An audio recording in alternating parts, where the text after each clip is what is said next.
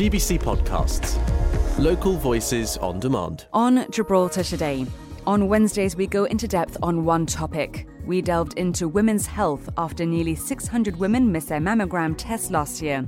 On the panel, Heidi Jeffries from the Breast Cancer Support Group, Dr. Olivia Gonzalez, cancer survivor Francesca Mackey, and first-time mum and journalist Sophie Clifton-Tucker. But first, Camp Bay, Little Bay and Rosia Bay remained closed for bathing. Our reporter Jonathan Sacramento has been at Rosia following a major oil spill and brought us the latest. So now, 24 hours on, you've now visited Rosia Bay. What's the difference in the last day? Well, not much.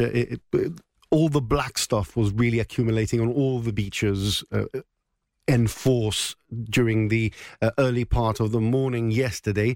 Of course, the Port Authority and the Department of the Environment were really concerned because overnight you can't do any monitoring. You can't see the oil in the dark and you can't keep those... Well, you can keep the booms active, but those boats can't be sailing around collecting oil at night because you just literally can't see where it is. So it was the big question was, what will we find when we get there in the morning? And it's pretty much the same story. Look, it hasn't worsened overnight, but it hasn't got much better.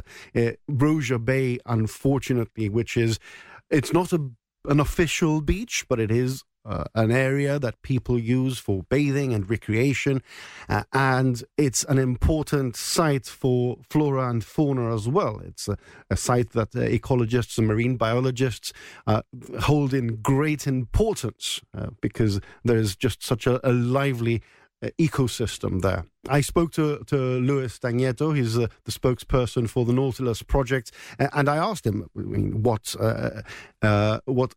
damage can this do to the ecosystem, and he gave me a very detailed answer. All the black stuff that washes up on the beach that you see here behind me that we're trying to clean up as quickly as possible, all of that kills a lot of the invertebrates that are on the shore, a lot of the mollusks, a lot of the crabs, and they form food for other species later on. So octopus and other things that then form a longer chain, think fish that then we rely on. If you take away that food source for them, what starts to happen is that you see these effects up the ecosystem. And the research shows that an oil spill like this, the effects of that oil spill will last in the ecosystem up to about 10 years. So really is long term. If we're having an oil spill every year, we're resetting that 10-year clock, and we're actually doing a lot of damage long term. Then there's a second part to it, which is yesterday, if you got the images yesterday, you would have seen that there was a very strong southwest, a southwest that's coming in again today. And what that does is it mixes that black oil, so it thins it out, and that starts spreading vertically throughout the water column. Now this starts affecting filter feeders, mussels, it affects all sorts of other invertebrates that are in the water column, and again what we have is these effects affecting fish, lowering reproductive rates, lowering the full size of fish, lowering reproductive rates in crabs. These are all very well documented in the literature, and these are the effects that we're going to see around here. Marine biologist Luis Dagneto from the Nautilus project there, speaking to Jonathan Sacramento, who's been at Rosia Bay, where a team from the charity has been cleaning up. Now, we know, Jonathan, that the Gas Venus tanker has been detained. The captain has been arrested. So yes. What's next? Well, he'll go to court, and we'll see there'll be a prosecution. We can't really dig into what's going to happen anymore at that stage, but as far as the beaches are concerned, they remain closed. Camp Bay, Little Bay, both closed to bathers. Oh, you can go there and you can use the public pools that are there, and you can use the beach, but you can't bathe. You can't access the bathing area. And Rosia Bay is not an official beach, so it doesn't have a bathing area, an official bathing area as such. But obviously, strongly recommended that you don't even try. And you're working on a report for this for GBC News this evening for TV2. Yes, we're trying to keep people updated as well as we can. Thank you so much, Jonathan Sacramento. Pleasure. Are you up to date with your health checkups? Hopefully after today's show, you'll be motivated to find out.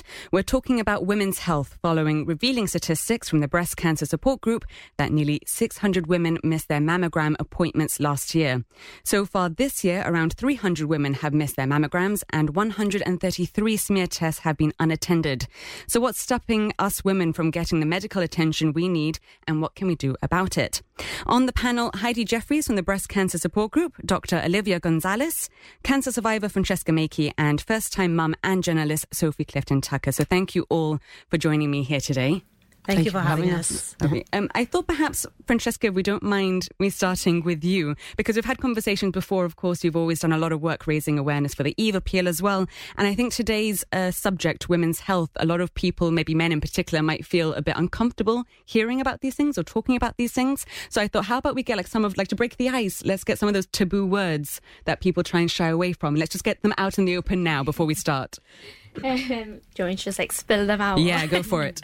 Vagina. That's the number one word. I think that both men and also women feel quite embarrassed actually saying. No, I think I was brought up not really knowing the correct or using the correct terminology at home with my mom, with my younger sister. So we never said the word vagina at home, or vulva. Those two words are often very much confused in terms of the female anatomy. So those are two kind of taboo words. Even now, I'm a 26-year-old young woman, and when I speak to my friends, only now we're just starting to use this terminology. But I mean, 2 years ago, we would have never really said vagina or vulva. So I think those are two really important ones that we have to start getting used to and not being embarrassed talking about. Well, thank you. I think that was a great place to start. So, Sophie, moving on to you. Your beautiful son, Noah, is 8 months old. I believe you're in the thick of a sleep regression. You're also balancing work life and just, day-to-day responsibilities. So I really appreciate you taking the time to come in to speak to us today. Perhaps could you start by summing up your postpartum journey in a few words and how it's been going for you so far? It's been pretty crazy. As you say, I'm in the thick of it. This feels like a fever dream right now. I need some sleep. But other than that, it's been amazing. The transformation that you go through is profound, because it's not just adding an addition to your family. It's you as a person that's fundamentally changing in all areas. And learning how to do the most difficult thing you'll ever do with no instruction manual and often not a great deal of help. I'm lucky I have family and friends, but it's tricky, for sure. It's a lot. It's a lot. It's the best thing you'll ever do and the hardest thing you'll ever do. 100%. Yeah. Dr. Olivia Gonzalez, thank you for coming in. Another asset to our panel today. You're a GP, but with a particular focus on women's health. Is that safe to say? Yeah, that's right. So I work in the GHA, run the Well Woman Clinic, and I do all the postnatal appointments. So people come into me with period problems, menopause, perimenopause, contraception, and then obviously the postnatal anxiety, depression, and just general checkups. Moving on to mammograms, which has been a hot topic today. A lot of women are not going to their appointments. Heidi, you represent the breast cancer support group here in Gibraltar. Why do you think women aren't going to their tests? Fear. I think it's fear of the outcome as well as what to expect. It's going to be painful. It's not painful at all, I can say. It's uncomfortable, but weigh the consequences, as we always say. A couple of seconds, because we can't even say it's minutes, a couple of seconds of uncomfortable, your boob is going to be squashed. What can I say? But that's your life insurance. As we say, our chairperson, Mercy Bosso, that's her motto. It's our life insurance. So go for it. It's a free service from the GHA. Take advantage of it. So, yeah. I've never personally had a mammogram yet, because what age, Olivia, is the age where women start getting called? So in Gibraltar, it's between 40 and 70 every 2 years. In the UK, they actually do it a little bit later. So we're a little bit luckier in that we have it earlier. And I agree, people should be going. It's nothing to be scared of, just do it. And I have a lot of people who will say to me, it's just something I've been meaning to get round to. It's just on the to-do list. Exactly, yeah. We can be proud to say that the charity changed the age from 50 to 40, because we were having young ladies with breast cancer. So we campaigned and we managed to bring it down to 40. As from the age of 70, ladies are not invited, but you can still ask to be kept on the mammogram list. And you do get called. My mum was 70 last year, and I told her, go back, tell them that you still want to carry on doing your mammograms, and she's on the list. But you have to ask for it. So you say it's just a few seconds long. Talk us through the process of what you go through when you go in for an appointment, for those who might feel like it's so daunting and so scary to think of. What's the process actually like? We have a magnificent team. We have an amazing team down at the radiology, as well as the breast care nurses. But when you go into radiology, the lovely ladies there, they talk you through the process. A couple of questions which has to be answered before you have your mammogram done. and basically they just tell you this position, go into this position, your arm goes up, this area, then, and it's honestly, it's not painful. You shouldn't fear. And the ladies there, they're really, they make you feel at ease. So, Olivia, when it comes to self-examinations, how often should we be doing it and what should we be looking out for? So the advice is usually after 20, 21. Sometimes I would even say to people after your first period, just to get used to doing it and make it a habit. If something's habit, it's easier. So they say once a month. Maybe a week before your period. You can do it in the shower, you can do it when you're lying down, but to make it a regular thing so that then you know what your breasts feel like. And the next month, if you find something different, you can say, okay, I need to go and be seen because this is not normal for me. So you are the one that knows your breasts. I have women who come into me and say, check, can you check them? I don't know what your breasts are normally like. So you are the professional who knows what your breasts feel like. And is it lumps that we're looking out for? Discoloration? What are the signs? So there's lots of different things. So how does it feel? Is there a lump? Is the nipple different? Is the skin looking different? Do I have lumps under my armpits? Do I have nipple discharge? Do I have pain that's unusual? So there are lots of different symptoms, but it's to know what your normal is so that then you can recognize the abnormal. I'll be the first to admit that I don't do my self-checkups as often or as routine as I should be. You say around once a month. Perhaps it's a case of maybe literally putting it in your calendar so you remember. I don't know whether I can put you guys on the spot, Francesca and Sophie, whether you're in the same boat. Would you say that you keep up with your self-checks? You go first. As you know, Kelly, I'm a massive campaign of Know Your Body, you know, so that's kind of like my motto, like you mentioned before. So I do check myself often, but maybe not as often as once a month. With me, it's tricky because I don't get periods. So like I've got one ovary, so I do ovulate every month, but it's very hard to kind of know when because I don't really have those like big telltale signs like most women do. So I do try to, and so far, like touch wood, I haven't really found anything abnormal, but I do think that it's a really important message that you're getting across to women of knowing your body because that's pivotal. Sophie, I'm going to take you dodging the question as my answer. Thank you very much. We'll move on. Yep. Yeah, this is your sign but from now to get on, checking. Guys, I will be. Put I it in your promise. calendar. It's going in. just add something. Yeah, of course. Partners play a very important part in this as well because your partner's offered, Sophie. You should take him up on that. We'll put it in the diary. partners often they do pick up a lot of lumps and abnormalities in the breasts. So partners out there, get checking. Doesn't sound so bad when you put it like that, Heidi. You've also been very complimentary, Heidi, about the service that we have in the GHA and the mammogram team. We've also received some positive feedback for your charity and the work that you do. Sangeeta, a cancer survivor, she says she couldn't speak highly enough about your team, and she says she was in awe of all you do in the community. So it must be so rewarding. Can I to hear feedback like that? Excellent. Thank you very, very much, Sangeeta. Yeah. She's a survivor. I guess. So yeah. Remind us a bit about the work that you guys do in the community. Our main aim is to campaign for better services for the GHA. To date, I can say that we've spent over £300,000. We've donated to the GHA. We've bought equipment, sent nurses on training, palliative care nurses training as well. We've bought biopsy machines. We've contributed to the new mammogram machine. We also have we bought we call it the EpiPen. It's for the surgeon to pick up cancers when they're having surgery. This little pen, it detects the lymph nodes, which lymph node is affected and which one isn't.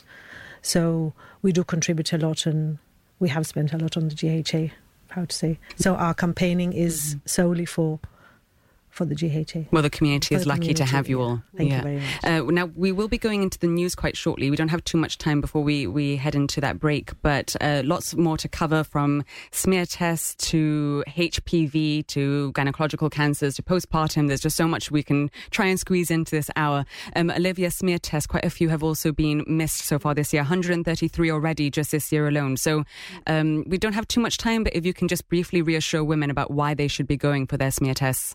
So smear tests are important because they detect changes early before you have any signs of cancer. So it's a prevention, it's a thing before you get symptoms. So it's early prevention is best. So the sooner we know there's abnormal cells, the quicker we can do something about it and prevent it progressing. We've got lots to get through still, but we have heard from a couple of listeners, Jesslyn saying that she's really enjoying the conversation and she's finding the information that you guys have been giving us really useful. So that's really welcoming to hear. We've also heard, this is something I was going to bring up with you, Heidi, earlier, and I just forgot. Men and breast cancer. Squeegee's been in touch and he says that he has a lot of cancer in his family, so he checks every day. He said it's simple to do in the shower, and it's important that men should check themselves for lumps in their breasts, as we can also get breast cancer. We do have men in Gibraltar with breast cancer. As we said before, check yourself. If you see any abnormality, men and women, go have it checked. We have the TLC, which is a touch, look and check. Touch yourself, look for any changes, and if there is, check. Get the GP to check it for you. So, yeah. Great, thank you for that. Now, Sophie, you recently published an article in the Chronicle, and none of us have heard of this word before. I'm not even sure how to pronounce it. Matrescence? I've never said it out loud. So but you've written about it. I've written about it. I'm going to go with matrescence. Matrescence. Okay, that sounds better. So we've never heard of it before, including Olivia, who's a doctor. Can you explain what this is to us? So it's the profound shift, the transformation a woman goes through when they become a mother. So you've heard of pubescence and adolescence, and then there's matrescence, or however you pronounce it. In much the same way, it's like a hurricane of hormones and a shift in identity. And as I wrote about, it's like you're grappling between the fragments of who you were and who you are becoming. You mentioned as well in your article a really interesting flamingo analogy. Can you explain that to us? Because I found that really interesting to read about. So I read that flamingos, they lose their pink when they have their young, because the young are literally leaching the nutrients out of them. So the reason that flamingos have the colour to begin with, whether it's pink or red or orange, it depends on what they're eating. And it's something called, oh God, another word I've never said out loud. Carotenoids. Well done. None of us know, so just say it with conviction and we'll believe you. That's how it's pronounced, actually. And so that gives them their colour, and then when they have their young and they're feeding their young, it all gets leached out of them and they go kind of pale looking. So if you ever see a flamingo that looks a bit washed out, probably a parent, which is why I look a bit washed out too. So. I feel you. I'm 2 years into postpartum and I'm also not feeling too pink. Yeah. You also mentioned that old saying, it takes a village to raise a child, which is something that we all hear about, but nowadays no one really has too much of a village. It's not like back in the day, maybe older generations lived with grandparents. They had maybe their neighbours who had their doors wide open and were helping with their children. Do you think perhaps that because we're all so busy nowadays and we don't have the greatest of support systems, that's why maybe women aren't going for their mammograms and they're not going for their smear tests, because they're not prioritising their health because they're just juggling so much? Absolutely possible. I think I have people who cancel, I can't, my son's sick, or they phone, I can't today because of the traffic and I need to take my son to work. And it's like, no, you need to come for you as well. But yeah, definitely, I think. I know it might be a generalisation, but I feel like women do tend to put their own family's needs above their own. So this might be something where they need kind of a bit of reminding that their health comes first. It's a bit like the whole oxygen mask thing. Now, when you're flying, if you don't have your own oxygen, then how can you help others? Now, Francesca, if we can move on to you now. I know you mentioned earlier, of course, we know that you're a womb cancer survivor. You were diagnosed very young, at just 17 years old. Can you explain to us what led to this diagnosis at such a young age? So my main kind of symptom was the heavy bleeding during my periods. There were times where I would bleed maybe 28 days non-stop, then stop for maybe a week, and then bleed for another 10, and then stop for 2 weeks. And it was just like that for just under a year. So it did take multiple visits to the GP, multiple MRIs. I believe I had 2 MRIs and 3 biopsies, actually, one in Gibraltar and then 2 in the UK, until I was eventually diagnosed. So this is why I think the message of getting to know your body and really listening to yourself is really important, because if I had listened to perhaps the doctor who told me, oh, this is normal, you're a woman, women get periods, some women get heavier periods than others, and unfortunately you're one of those women. If I had listened to that doctor, if I had listened to the first biopsy or the MRI, the first MRI, maybe the outcome would have been different. So I did persist and I did go back. I did see multiple doctors, and I did, thanks to my mom, really push to get seen to by practically all the different gynaes in Jib, until I finally got my diagnosis. So I think it's a really important message that if you do see something abnormal, the same with the breasts, definitely with your periods, with bleeding, pain, bloating, go and get it checked, because there's nothing to be embarrassed about. At just 17, being so confident about your own body, it's just really impressive that you managed to fight your corner in that way. What was then like the treatment process like for you? So I was diagnosed in February, and then just 2 weeks after, I was flown to the UK to undergo a hysterectomy. So they did remove my uterus, and with that, the tumour, obviously, which was contained, thankfully, within the uterus, was gone. So I did go through menopause, early induced menopause at the age of 17, which we were talking about that outside, actually. Which was difficult because, like we were saying, no one really talks about the menopause, especially at a young age, because, I mean, it's unheard of, really. And then the treatment, thankfully, I didn't have to have any chemo or radio. It was just, monthly hormonal injections that were given to me in my belly on each side to kind of keep my ovaries going and keep the hormones going. And thankfully, everything's working still now, so... Yeah. I mean, you speak of it now quite matter of fact because you've spent so many years campaigning and raising awareness of this, but it's something that's unimaginable that a teenager has had to go through what you've been through and the trauma that you've been through. I think it's just incredible and just inspiring that you're using your experience to now empower other women. So I just wanted to say thank you for coming in today and sharing your story with us. Thank you. And then once you were given the all clear, that wasn't the end of your story there, was it? Yep. So this was now coming on to 10 years ago. So I'm going to turn 27 in November. About 5 years ago, I then took the big decision to harvest my eggs because I knew that one day in the future I do want to be a mother too.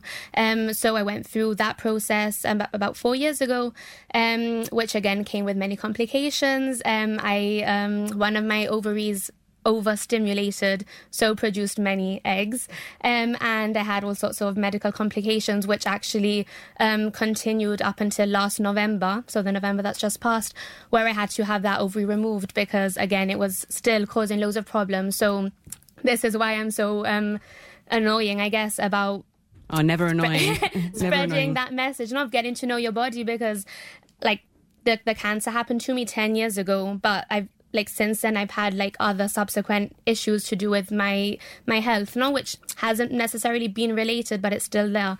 So I've kind of been pushing this isn't normal, this doesn't feel normal, let's go and see the doctor. And thankfully everything has kind of fallen into place, and now I'm at a good stage.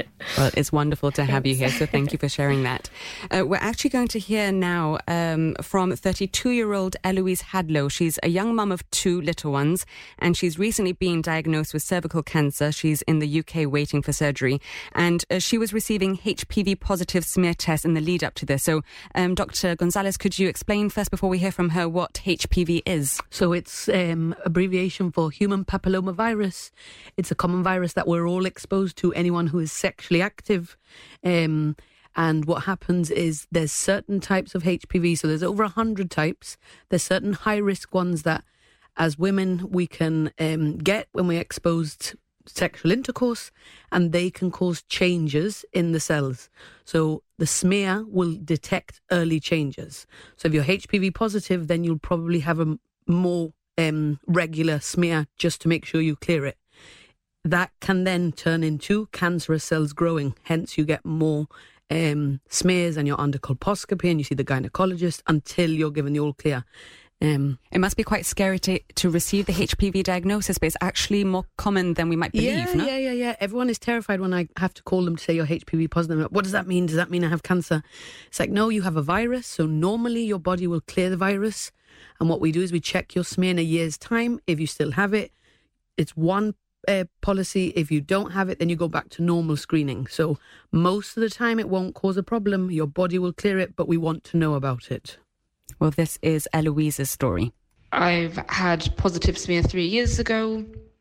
HPV positive since, so I've been getting my yearly smears. And about September, October time last year, I started with irregular bleeding, a lot of bloatiness, extremely tired, and about March time, more or less, I had some extreme weight loss. So went to the Well Person Clinic, had a check and got sent directly over to gynecology, had a colposcopy done where a biopsy was taken, then I had the LETS procedure done, and that's where they found out that I do have the big C. So I'm currently got shot over to London. Luckily, it's been caught very quickly. So it's just a radical hysterectomy, which is a major, major surgery, but I'll be on the mend directly after that. So just want to express and stress as much as I can, ladies, get your cervical smears done, especially on time. And if you're HPV positive, do not miss your yearly checks. So that was Eloise Hadlow, just 32 years old, diagnosed with cervical cancer, awaiting a major operation. Dr. Gonzalez, she also had this to say. Also want to express my greatest gratitude to Dr. Gonzalez and also to the gynae department, especially Dr. Gerges and his nursing. They have been absolute angels walking this planet, and they are the ones who have potentially saved my life. She says you saved her life. She saved her own life. Mm-hmm. And that just, it's the... Sorry, we're all going to get upset now. It's the...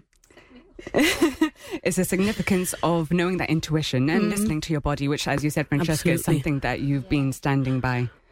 Let's just all compose ourselves a second. Yeah, we wish Louise a speedy recovery, and we hope that her surgery goes really well. And we're looking forward to seeing her back in Gibraltar, hopefully very soon.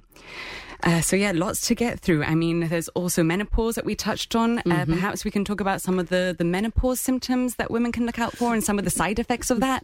Menopause is a big thing nowadays. Everyone knows about it. It's a buzzword. Davina McCall helped with that. It's a lot in the news in the UK, so people are learning more about it. So menopause is technically classified when you don't have a period for a year. The perimenopause is the time before that. So that can start usually anywhere from 40. Typical age of menopause is 51. So throughout those 10, 11 years, people are going to be having symptoms. Classically, what do people think about? Flushes, sweats, I'm moody, I'm irritable. But it can affect a lot more things. So palpitations, feeling your skin is itchy, feeling you've got dryness of your vagina, feeling you've got pain during intercourse, anxiety, depression. So there's lots and lots of symptoms, and not everyone has one. They'll have different ones. It'll affect them differently, and their quality of life will be affected differently. Thank you. We don't have too much time left, so we can just kind of wrap up. Heidi, one final message to the community, to those nearly 600 women who missed their mammograms last year. Please, I can't stress this enough. Go get your mammograms done. Go. It's just, as I said before, and I'll keep on repeating it, it's just a couple of seconds of uncomfortable. It's not pain, but it's your life insurance. So please get down there. We've got an excellent team in the radiology department. So please go down there and have it done. Francesca, what's next for you in terms of your campaigning and your raising of awareness that you're doing so brilliantly? September's Gynecological Cancer Awareness Month, so I'll probably be getting you guys involved as I do. I'll save you the slot on the breakfast show. As I do every year. My message to everyone out there, get bleeding checked, get to know your body, listen to your body, and don't be embarrassed when going to see your GP or speaking to friends and family about gynae health. Sophie, thank you so much for coming in today, because as someone who's recently been through postpartum and I suppose is still going through postpartum myself, I know that you're really in the thick of it right now in terms of sleep deprivation. It's like, not all heroes wear capes.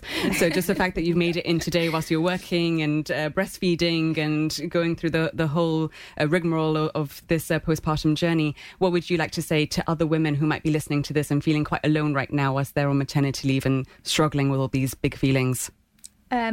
Everything you're experiencing is normal. Everything is just a season, and you will get your pink back. I love that. Thank you so much. Dr. Gonzalez, how would you reassure women who are scared of going for their checkups? One final push to push that message out there. Think of it as something you have to do. It's on your list. You want to do all things on your list for everyone else. So this is something for you to also check off your list and put yourself first. Thanks for listening to those highlights from Gibraltar Today. I'm Kelly-Ann Borge, the show's producer.